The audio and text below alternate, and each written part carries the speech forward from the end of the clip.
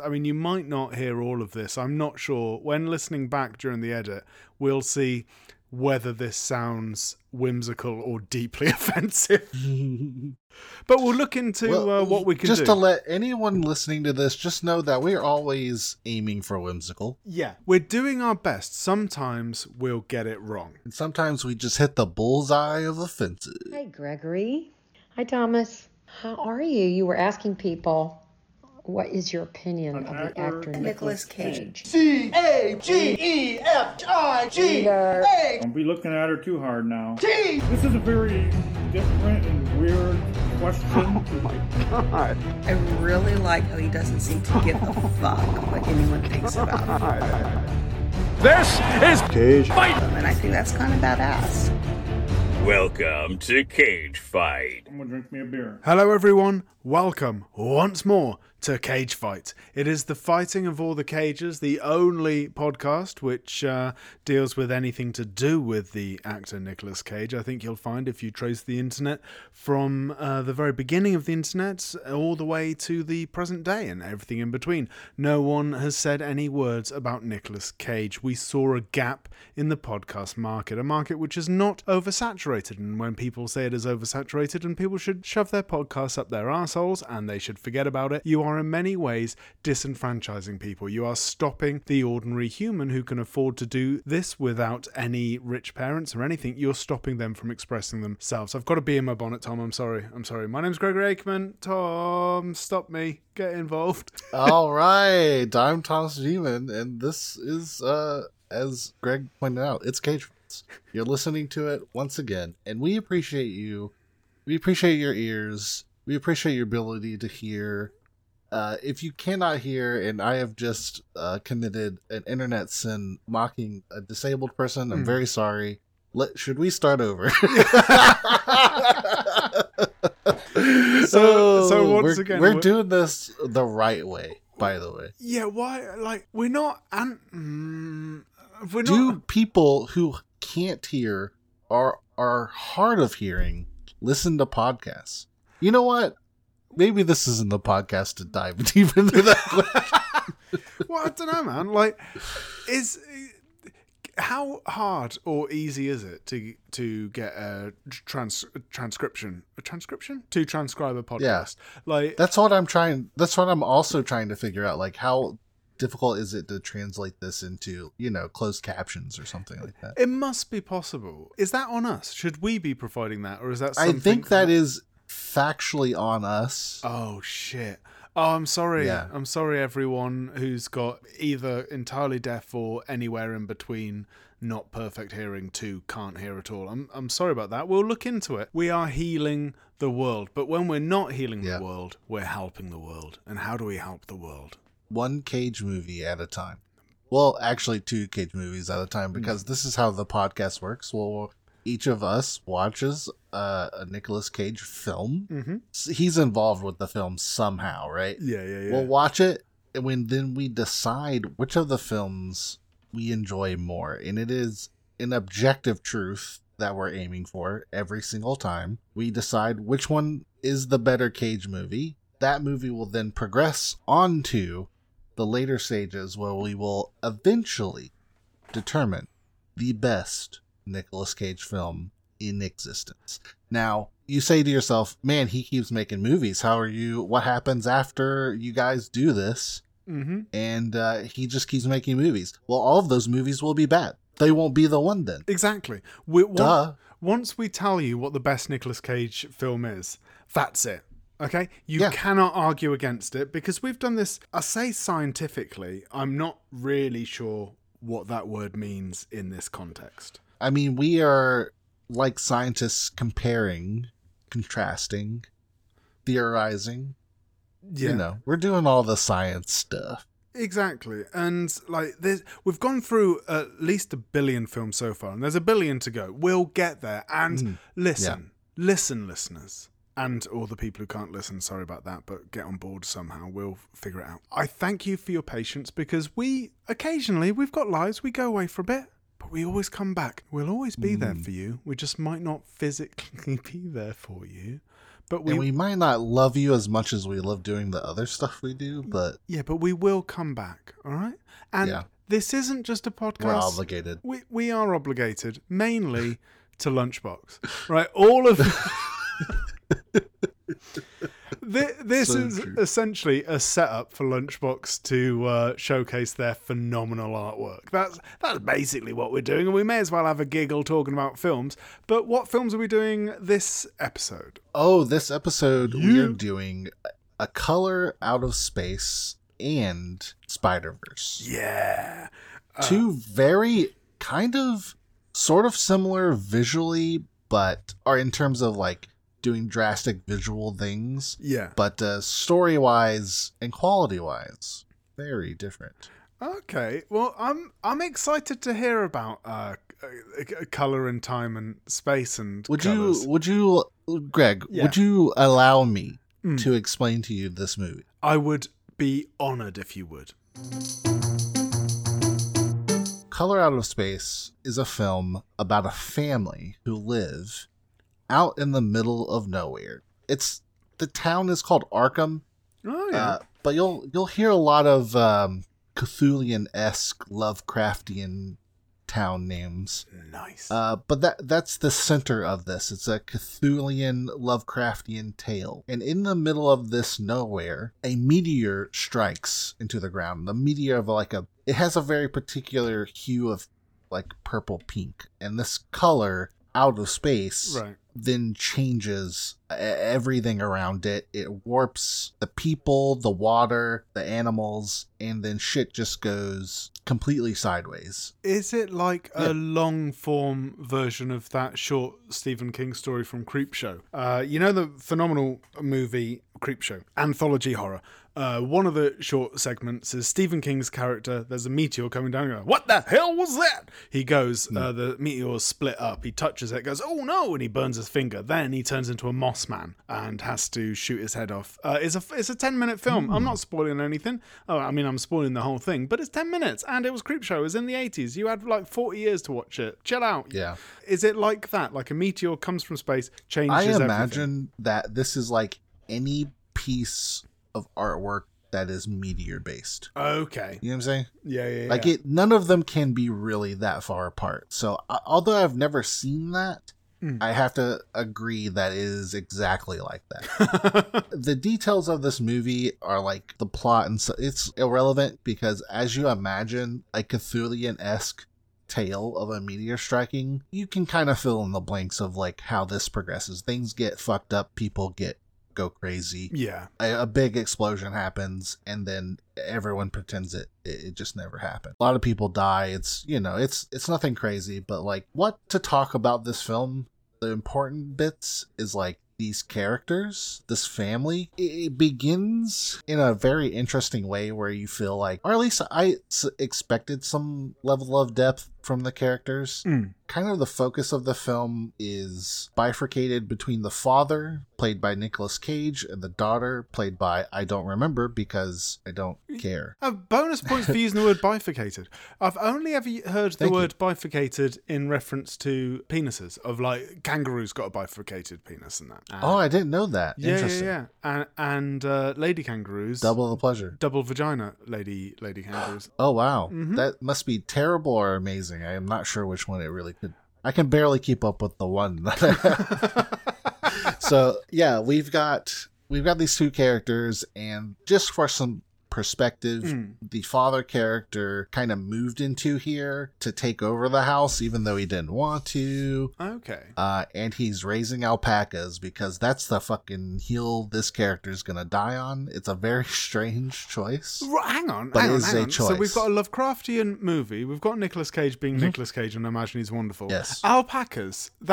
That's the animal that we're going to focus on. Yeah, apparently, like, this character made a decision that alpacas are the future, right? Like, all these other animals are garbage, and I'm sure there's some, like, actual good proof for this somewhere. He milks these things. Like, alpaca milk is the future. And he milks people them just as haven't caught on yet. He milks them as in he manipulates their udders to get pack of juice, or That is correct. Okay, so he's not milking it like he's just banging on and using them in every way he possibly can. No, he's getting the teat milk. It just milks. Yeah. Right. That's the kind of reaction it deserves, honestly. We've spoken about, we're not going to go over old ground, but we've spoken about milk a lot on this podcast. It comes up every now and then. Every now and then. Like, yeah. Milk is weird, isn't it? Like, I don't want to do Sure is. This is my white boy hot take. It's not all right, is it? Like, No, it's kind of messed up. because milk from any, safe to say mammal, like milk from any mammal, if it's not human, it seems wrong to eat it, and yet somehow from a human in particular, even more fucked up. It seems worse, doesn't it, when you're an adult? Yeah. And also, I think what is hypocritical is if you decant a cow or any other milk-bearing animal and then sup its juice from a drinking vessel, that's just seen as something people do. Whereas if you go direct to source, if you cut out the middleman and like take it from, if you teat it up, all of a sudden you're a pervert. Yeah. When absolutely. Yeah. Like, assuming that what you're also risking a lot of diseases. You're risking your life every time you walk out the house. Don't, come on. But true. But like, why is milk a thing that we've all agreed is all right? It's the whole train of thought of we'll use milk from a variety of animals. But the one thing we never do is human milk, which is designed for humans, right? Yes. Like, genetically speaking, it is best. Human milk is best for human, right? Yeah. Like cow milk made for cow. And yet, like, you even mention breast milk. Like, even okay, I mention it one time in a text and everyone loses their minds. By the way, it's disgusting. I think it's fucking weird, but I'm examining, like, why am I like that? Like, it logically speaking, right? Like, human milk, good for human. Like, why isn't there a source of human milk, like, available at grocery stores? Yeah. And it's mostly because, like, other human beings are disgusting and I don't trust them. Well, this is true. But then the thing is, another human being, it would be easier to get information on how disgusting they are or are not than finding out a cow's like filthy, dirty past. It certainly sounds like a dystopia type landscape where like milk making people just they diet, they exercise for the purpose to, like, for us to extract the milk from. Like, that seems so fucking crazy. No, because it would be better than that. Because the difference is, you get your milk providers, and because they're human and sentient and conscious in a way that we can understand and communicate with, they can choose to provide milk for commercial use. Whereas a cow,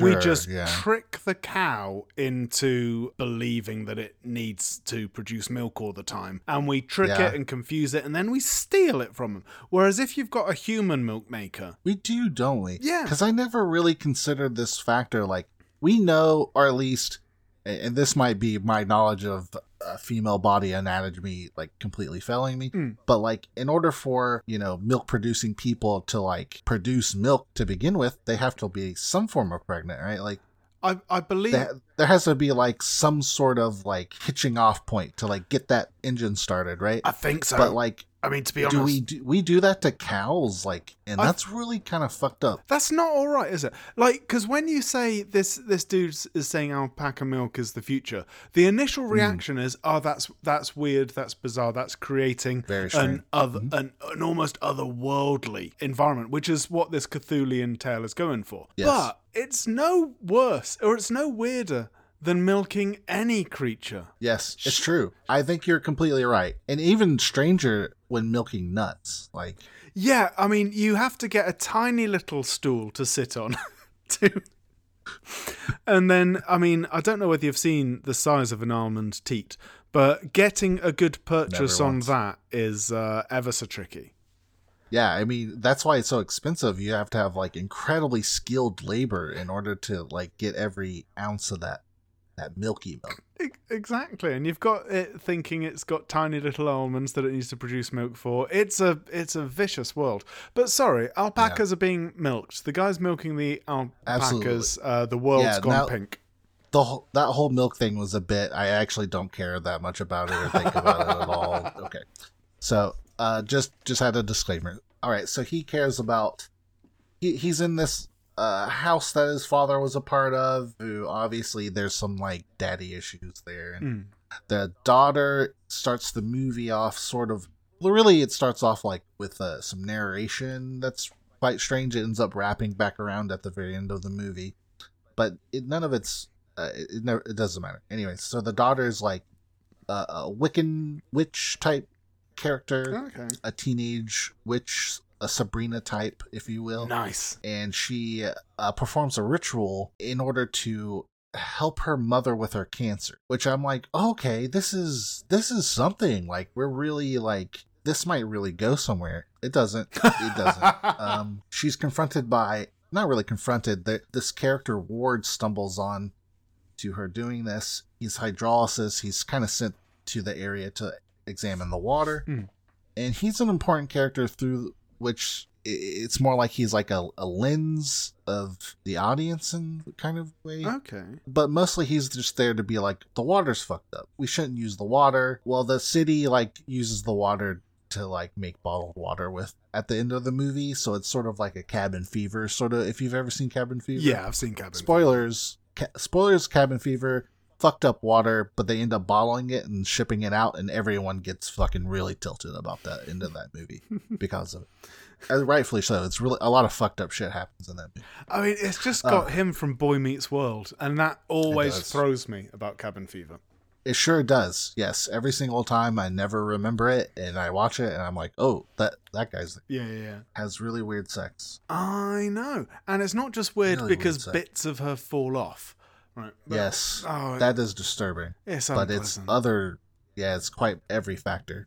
Maybe purposefully so. Who knows? I would have thought so. I would have thought so. I would hope so. In many ways, when you watch the film, you feel a sort of an unpleasant, weary claustrophobia. It's sort of like Cabin Fever, I suppose. You know what? Since we're here on Cabin Fever, I want to say that this movie is in every way a parallel to that movie, except with all the good parts. Oh, really? Yeah, because like I think this movie kind of gets to the strangeness and the weirdness of everything a little too quickly. Okay. I enjoyed the slow. I feel like Cabin Fever was a bit more of a slow burn.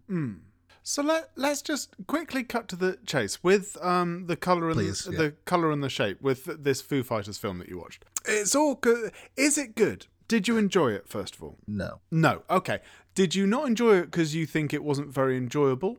I mean, obviously. Or was it boring? Or did it not do what you hoped it would do? Or did Nicolas Cage not really do a good enough Cage for you? What was going wrong? I'm going to quickly address like two important things. Yeah.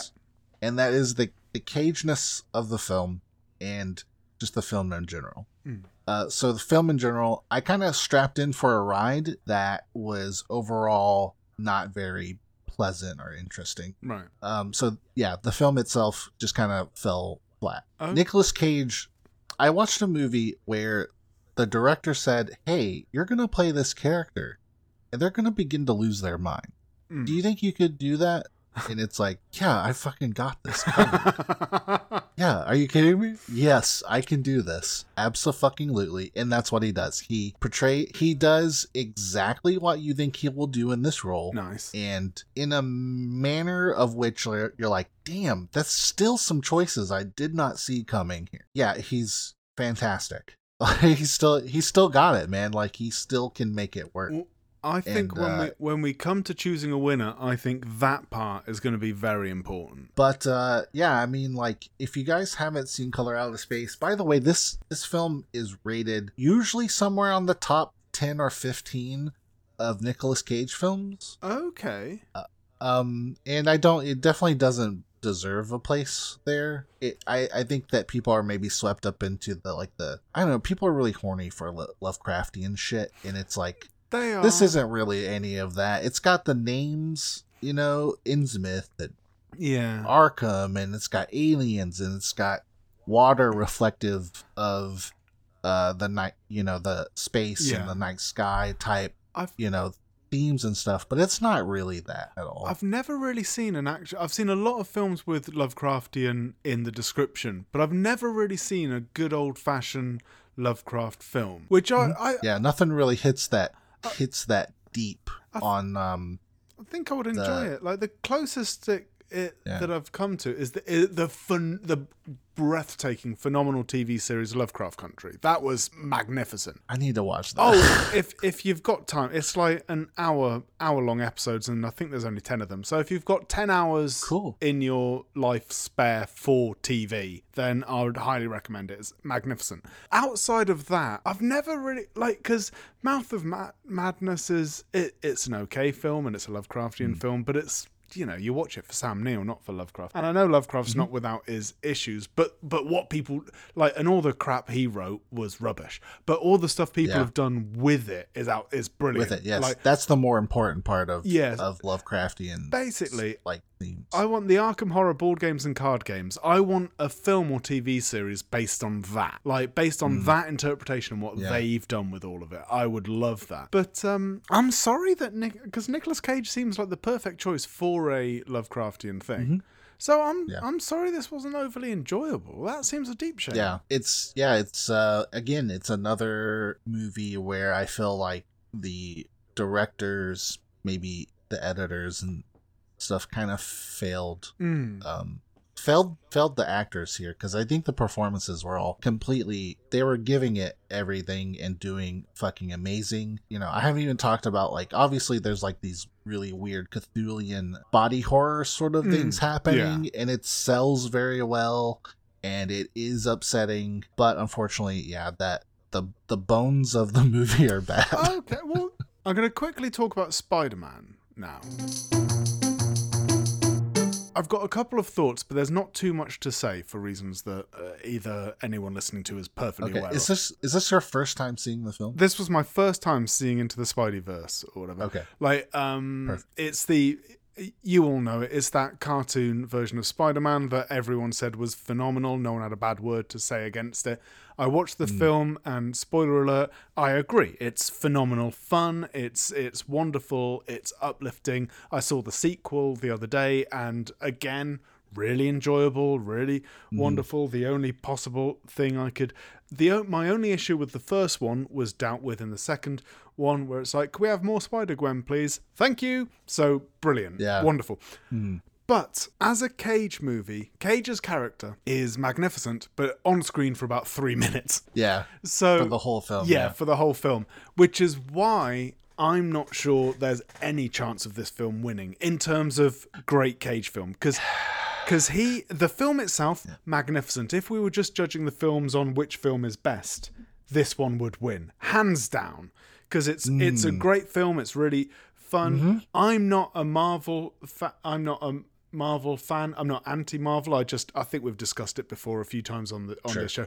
But I don't engage with it, so I don't know much about it. I was able to jump in without any of the background knowledge, without a understanding of this universe that it all lives in. I was able to jump in with nothing, understand it fully. I'm sure if you know the... It even does the thing at the very start where it's like, look, you've seen... Spider-Man. Exactly. Okay, we don't need to get into this. Exactly. You get it, and right? I'm sure if you engage with the comics and with all the Marvel Cinematic Universe, I'm sure there's so many extra bits which are just for you, but not having that didn't ruin it. It was really enjoyable. But Cage. You want to know something please. Interesting? In the first film, the second film, absolutely chock full of stuff like that. The first film did a great job at just being its own movie. And not heavily tying into a lot of little small stuff. I think that was really the best part about it. I really appreciate that in a film as well, because I like the idea of cinematic universes. I like the idea of hundreds of films and TV shows all being connected, but I do think it's important that they importance too grand. I do enjoy it when they can stand alone. That's an ideal film for me. Is it rewards you for being engaged with the larger universe, but if you're not, it does not punish you. I like there being Easter eggs or extra bits of story for those guys. You should be rewarded. If you've watched thousands of hours and read millions of comics, you should be rewarded for all that. I don't know if they should. No. As someone who has done both of those, I don't think it's necessary anymore. Fair enough. I think maybe just make a really good piece of something and just fucking let it be cool. You know? Fair. And this film does that. It's magnificent. But Cage's character. Now, I'm sorry to bring up this film again, but it reminds me of Dog Eat Dog. Because you just had to. You know, at the end of Dog Eat Dog, one of the things you hated was where out of nowhere he just starts doing this like really cheesy film noir thing, and it's just sort of like, I was in the back with the old couple, priest, and better, and I rolled my eyes at her, she rolled them back. All of that stuff he starts doing. Yeah. That's very much what this character is. It's a black and white, hard-boiled detective, but also Spider-Man, and I don't know. I haven't looked through all the films we've got coming up. I would be surprised if there isn't, but by God, I need there to be a Nick Cage film where he's playing a hard-boiled detective, where he's playing it straight. And the whole film is, I'm sure it will be amusing as well, but I want it to be a straight film. Well, I suppose it would be Thingy, wouldn't it? What's it called? Bad Lieutenant would be that one. But I want a sort of film noir with Nick Cage, because his character in Spiderverse thing, it was really, really cool. And it kind of seems like he wants that as well. Right? Yeah, because wouldn't it be outstanding? And also, I saw a video. Wouldn't you wish it? I want it. I need it. But what I also need, and because I saw a video of a clip of a Nick Cage interview where he was on Stephen Colbert or whatever, and just talking about how he really wants to play Pilot in Jesus Christ Superstar. And Jesus Christ Superstar is one of my favourite musicals of all time. I absolutely adore it. I've seen it loads of times. And he would be so good in it. Why is that not a thing which has happened? Yeah, for real. We know he's got a great pair of lungs on him. Like, he's a really, really good singer. Oh, that's true. He can sing. He just decides not to these days. Which is such a shame. If I could sing like Nicolas Cage, you wouldn't be able to stop me singing. I would be infuriating with the amount of singing I'd do. But yeah, I really enjoyed the Spiderverse film. However, I don't believe it's a Nicolas Cage film. He turns up, fucking kicks the doors in and just goes like, I'm here, isn't this a great character? Boom, I'm gone. But I love how much he is like this treat almost.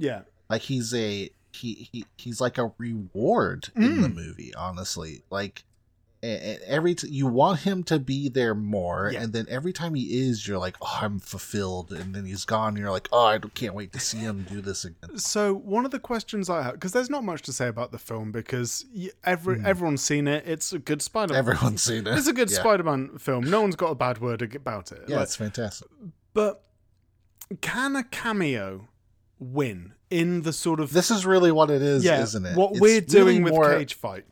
Does a cameo count? It counts as... It's not a role. No, it's just a few minutes. In those few minutes, he doesn't steal the show because everyone's brilliant in that. So if the film wasn't as good, he would have stolen it from them. He would have ripped it from underneath everyone. Yes. But every single voice actor is wonderful. All of the animators are outstanding. The writers did a great job. Everything about the film is really, really good. And I watched it with a 10-year-old and they thoroughly enjoyed it. And I'm a 40-year-old and I thoroughly enjoyed it. So it knocks it out of the park in terms of being age appropriate without pandering. Like it does all of this stuff. It's a great movie. But Nicolas Cage is in it for about 3 or 4 minutes. While he's in it, he's magnificent, but everyone else is equally as magnificent. I don't think a cameo can win these things. I think it's important that they're in there, and I think there's a chance that will happen upon a film where the cameo is so good that it's going to, or not even maybe not a cameo, but a small role. Like, we'll have a similar issue when we come to Kick-Ass, because in Kick-Ass, although the character's very important to the film, he's in the film such a small amount of time. Can he possibly, the only way that could beat a Nicolas Cage starring vehicle is if Nicolas Cage is shit in that other film.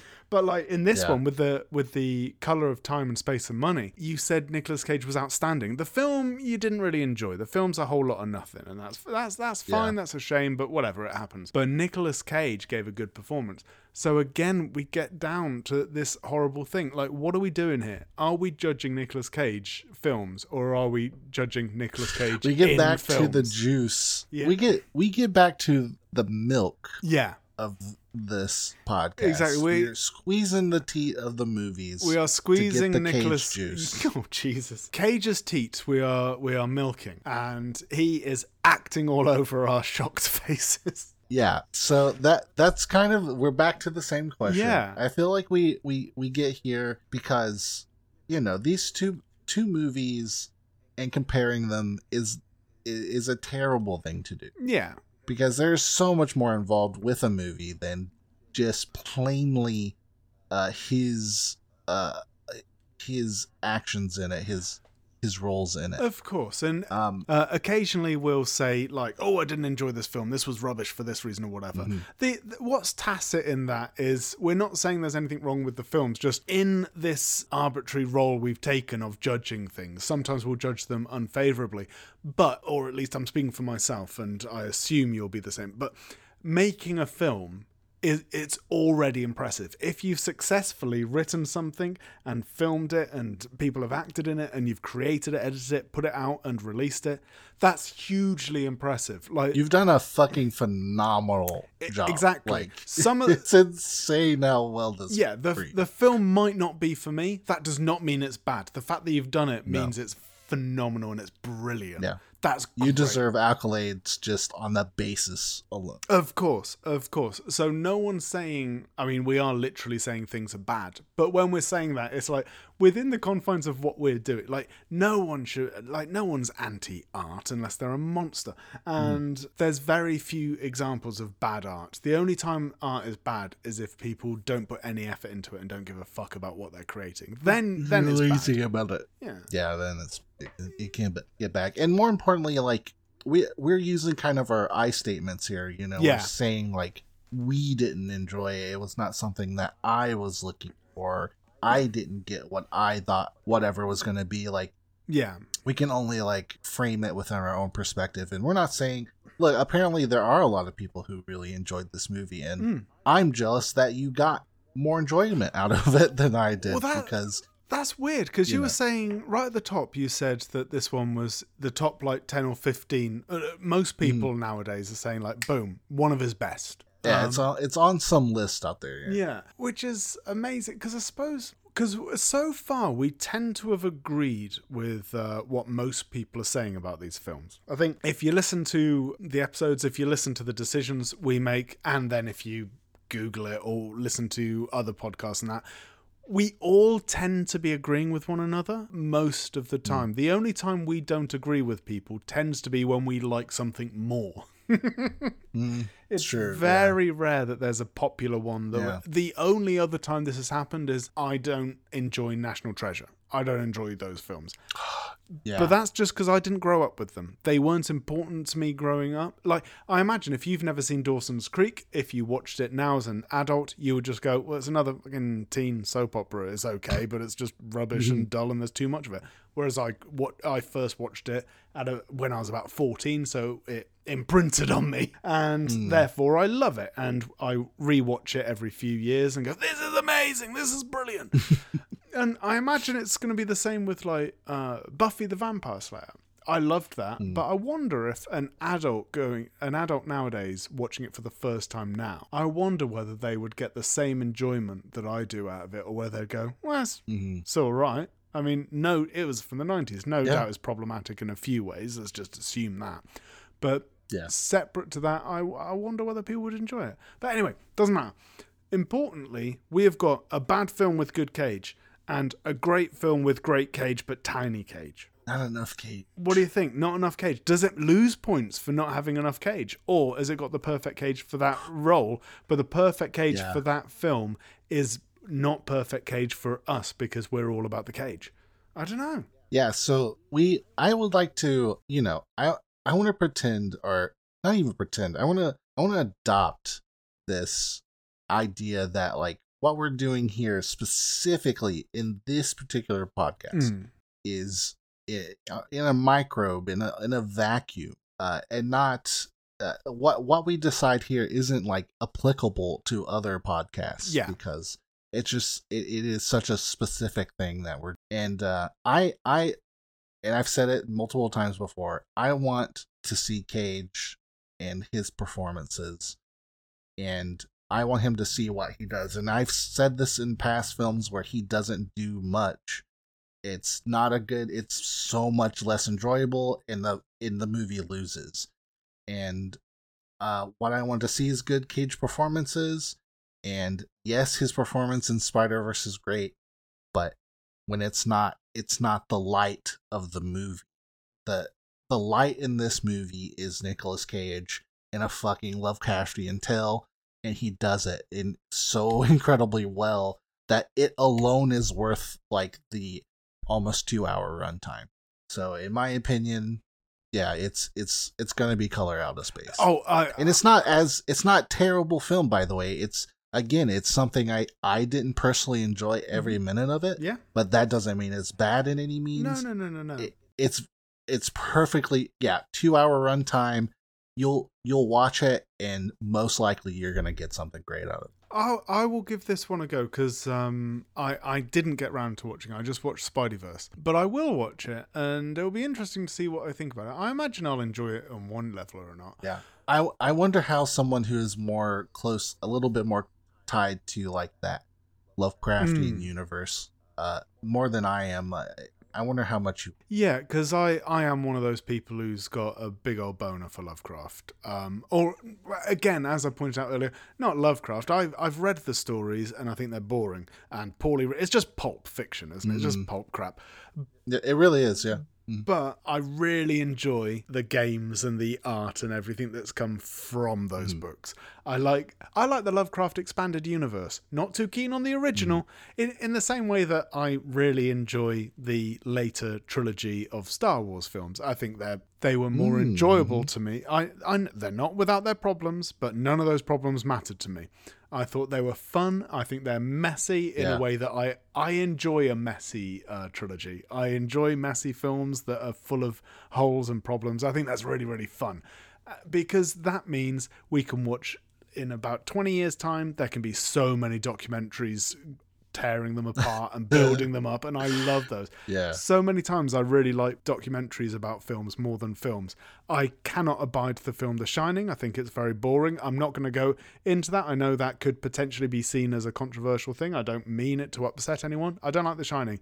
I love Room 247 or whatever it's called, which is a documentary about all the conspiracy theories around The Shining. I love it. It's fascinating. I didn't know that was a thing. That sounds awesome. It's about 2 hours or 2.5 hours. Excellent documentary. I don't enjoy the Friday the 13th movies, but I watched the 7-hour documentary about all those films, and called Crystal Lake Memories, and I fucking loved every second of it. I don't enjoy the Star Wars prequels. I love The People vs. George Lucas, which is a great documentary about fandom, but focusing on Star Wars. It's magnificent. I think we should do a documentary about Nicolas Cage films and Nicolas Cage fans and Nicolas Cage podcasts. I think we could put together a documentary on it. Yeah, absolutely. Yeah. But anyway, I agree with you. Nicolas Cage going mad in a Lovecraftian universe obviously wins. How could you not want that? Obviously that wins. Those two ideas put together just sounds like I just ate peanut butter and jelly sandwich for the first time. Yeah, absolutely. Yeah. Makes perfect. Peanut butter and jelly sandwich, but on brown bread. So it's like, well, I'm not a big fan of brown bread, but fucking hell, isn't this great? The shit in this is fucking tight. Exactly. I mean, admittedly, I don't like peanut butter and jelly sandwiches because I'm not a fan of peanut butter. I apologize. It's a cultural thing, I imagine, because I know Americans spunk up for peanut butter. For some reason, you guys are all about freedom, eagles, and peanut butter. Well, in which case, congratulations. Color and the Shape and the Time and the... Look, what's it actually called? I keep on saying it wrong. Color Out of Space. Color Out of Space. Well done. Well done for a phenomenal poster as well. I love the image of it. Yeah. But there we have it. We have another 2 movies knocked off our list. We've got another winner, which is waiting in the wings, ready for round 2. Who knows if it'll make it past round 2? I'm kind of rooting for it, I must say. I'm kind of rooting. And on the spreadsheet where I'm keeping a list of the films we do and who wins and who loses, I'm also pointing out whose film it was that wins or loses, because when it comes to round 2, whether we watch both of them or not, all the Thomas films Greg's going to watch and all the Greg films Thomas is going to watch, just to make sure that that we've got something different to say more than anything else. Yeah, different. Yeah. There we go. Thank you for joining us once more, Thomas. Have you anything to share with the people? Have you anything to promote? Anything going on, or any? I don't know. Have you seen any good films lately or anything?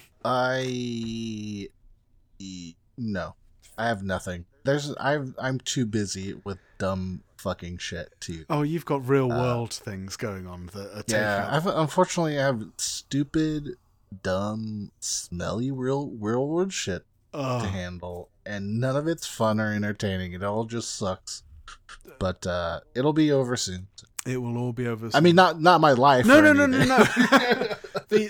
Not the world or anything. The obligatory real life things that you have to take care of. Yeah. They'll be over soon, and you'll be able to go back to. Everyone has a hump in their during your life, children. You have humps, and when you're cresting the hump, it just feels like it's gonna fucking last forever. Yeah. And then you go over it, and you go slide down the other side, and you're like, well, that was like nothing. That basically lasted fucking 2 seconds. I don't know why I was so hung up in it. When you feel yourself going up the next hill, just remember, you're not even going to fucking remember this part. Exactly. It's all grand. It's all grand, baby. It's all good. And I suppose I don't have much to promote at the moment because I'm not really because I'm coming out of a sort of hibernation, but I've been hibernating because of real life boring admin. But all I will say, which I mentioned in a ranty way at the beginning, because I don't know why I've got this stuck in my craw at the moment. I think I watched some videos and people were slagging off the volume of podcasts, and I want to actively speak against that briefly, if you'll allow me a soapbox. Absolutely. Anyone listening to this who doesn't have a podcast, right? Start one. Whatever your hobby is or whatever your interest is, doesn't matter if 1 million people have done it, doesn't matter if you don't think anyone's interested in it. If you're really into book binding between 1623 and 1627, write some shit, say it into a microphone, put it out there. If no one listens to it, doesn't matter. If it becomes super famous, doesn't matter. Just do it. The wonderful thing about I know there's a lot of podcasts out there which are unpleasant people saying unpleasant things, but there's also a lot of everything. And the reason there's a lot of everything is because for the first time, art has been turned into this beautiful meritocracy. You don't need to be rich to do a podcast. You need to be able to afford the time to work hard at being a musician if you want to turn that into your career. There's going to be a long time where you need someone to be a Patreon of you, whether that's a family member or whether you're personally rich or whatever.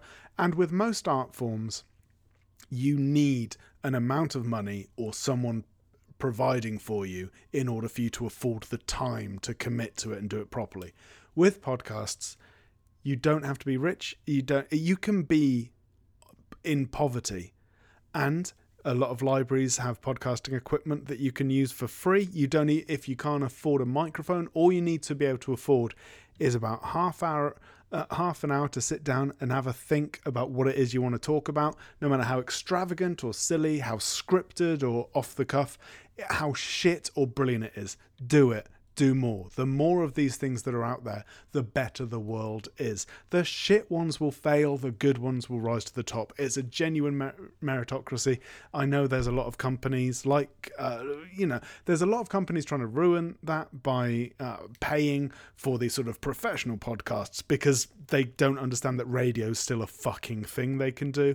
But this is for everyone. Do it, do more. And when people slag off the idea of, oh, what, another podcast, just look them in the eyes and go, fuck you. Clearly, you don't want the poor to make art. That's what people are saying when they do that. So make more. Art will improve the world. It won't save it, but it will improve it. So make art. Go. Flourish. Be beautiful, my children. There you go. Sorry, I just wanted to get that off my chest. It's okay. It's good. It was good. Thank you. All right. Oh, I'll say goodbye. See you later, Cage Fight fans. Bye. We'll see you again. Bye. Don't color out of space. What do you say we cut the chit-chat? A-hole!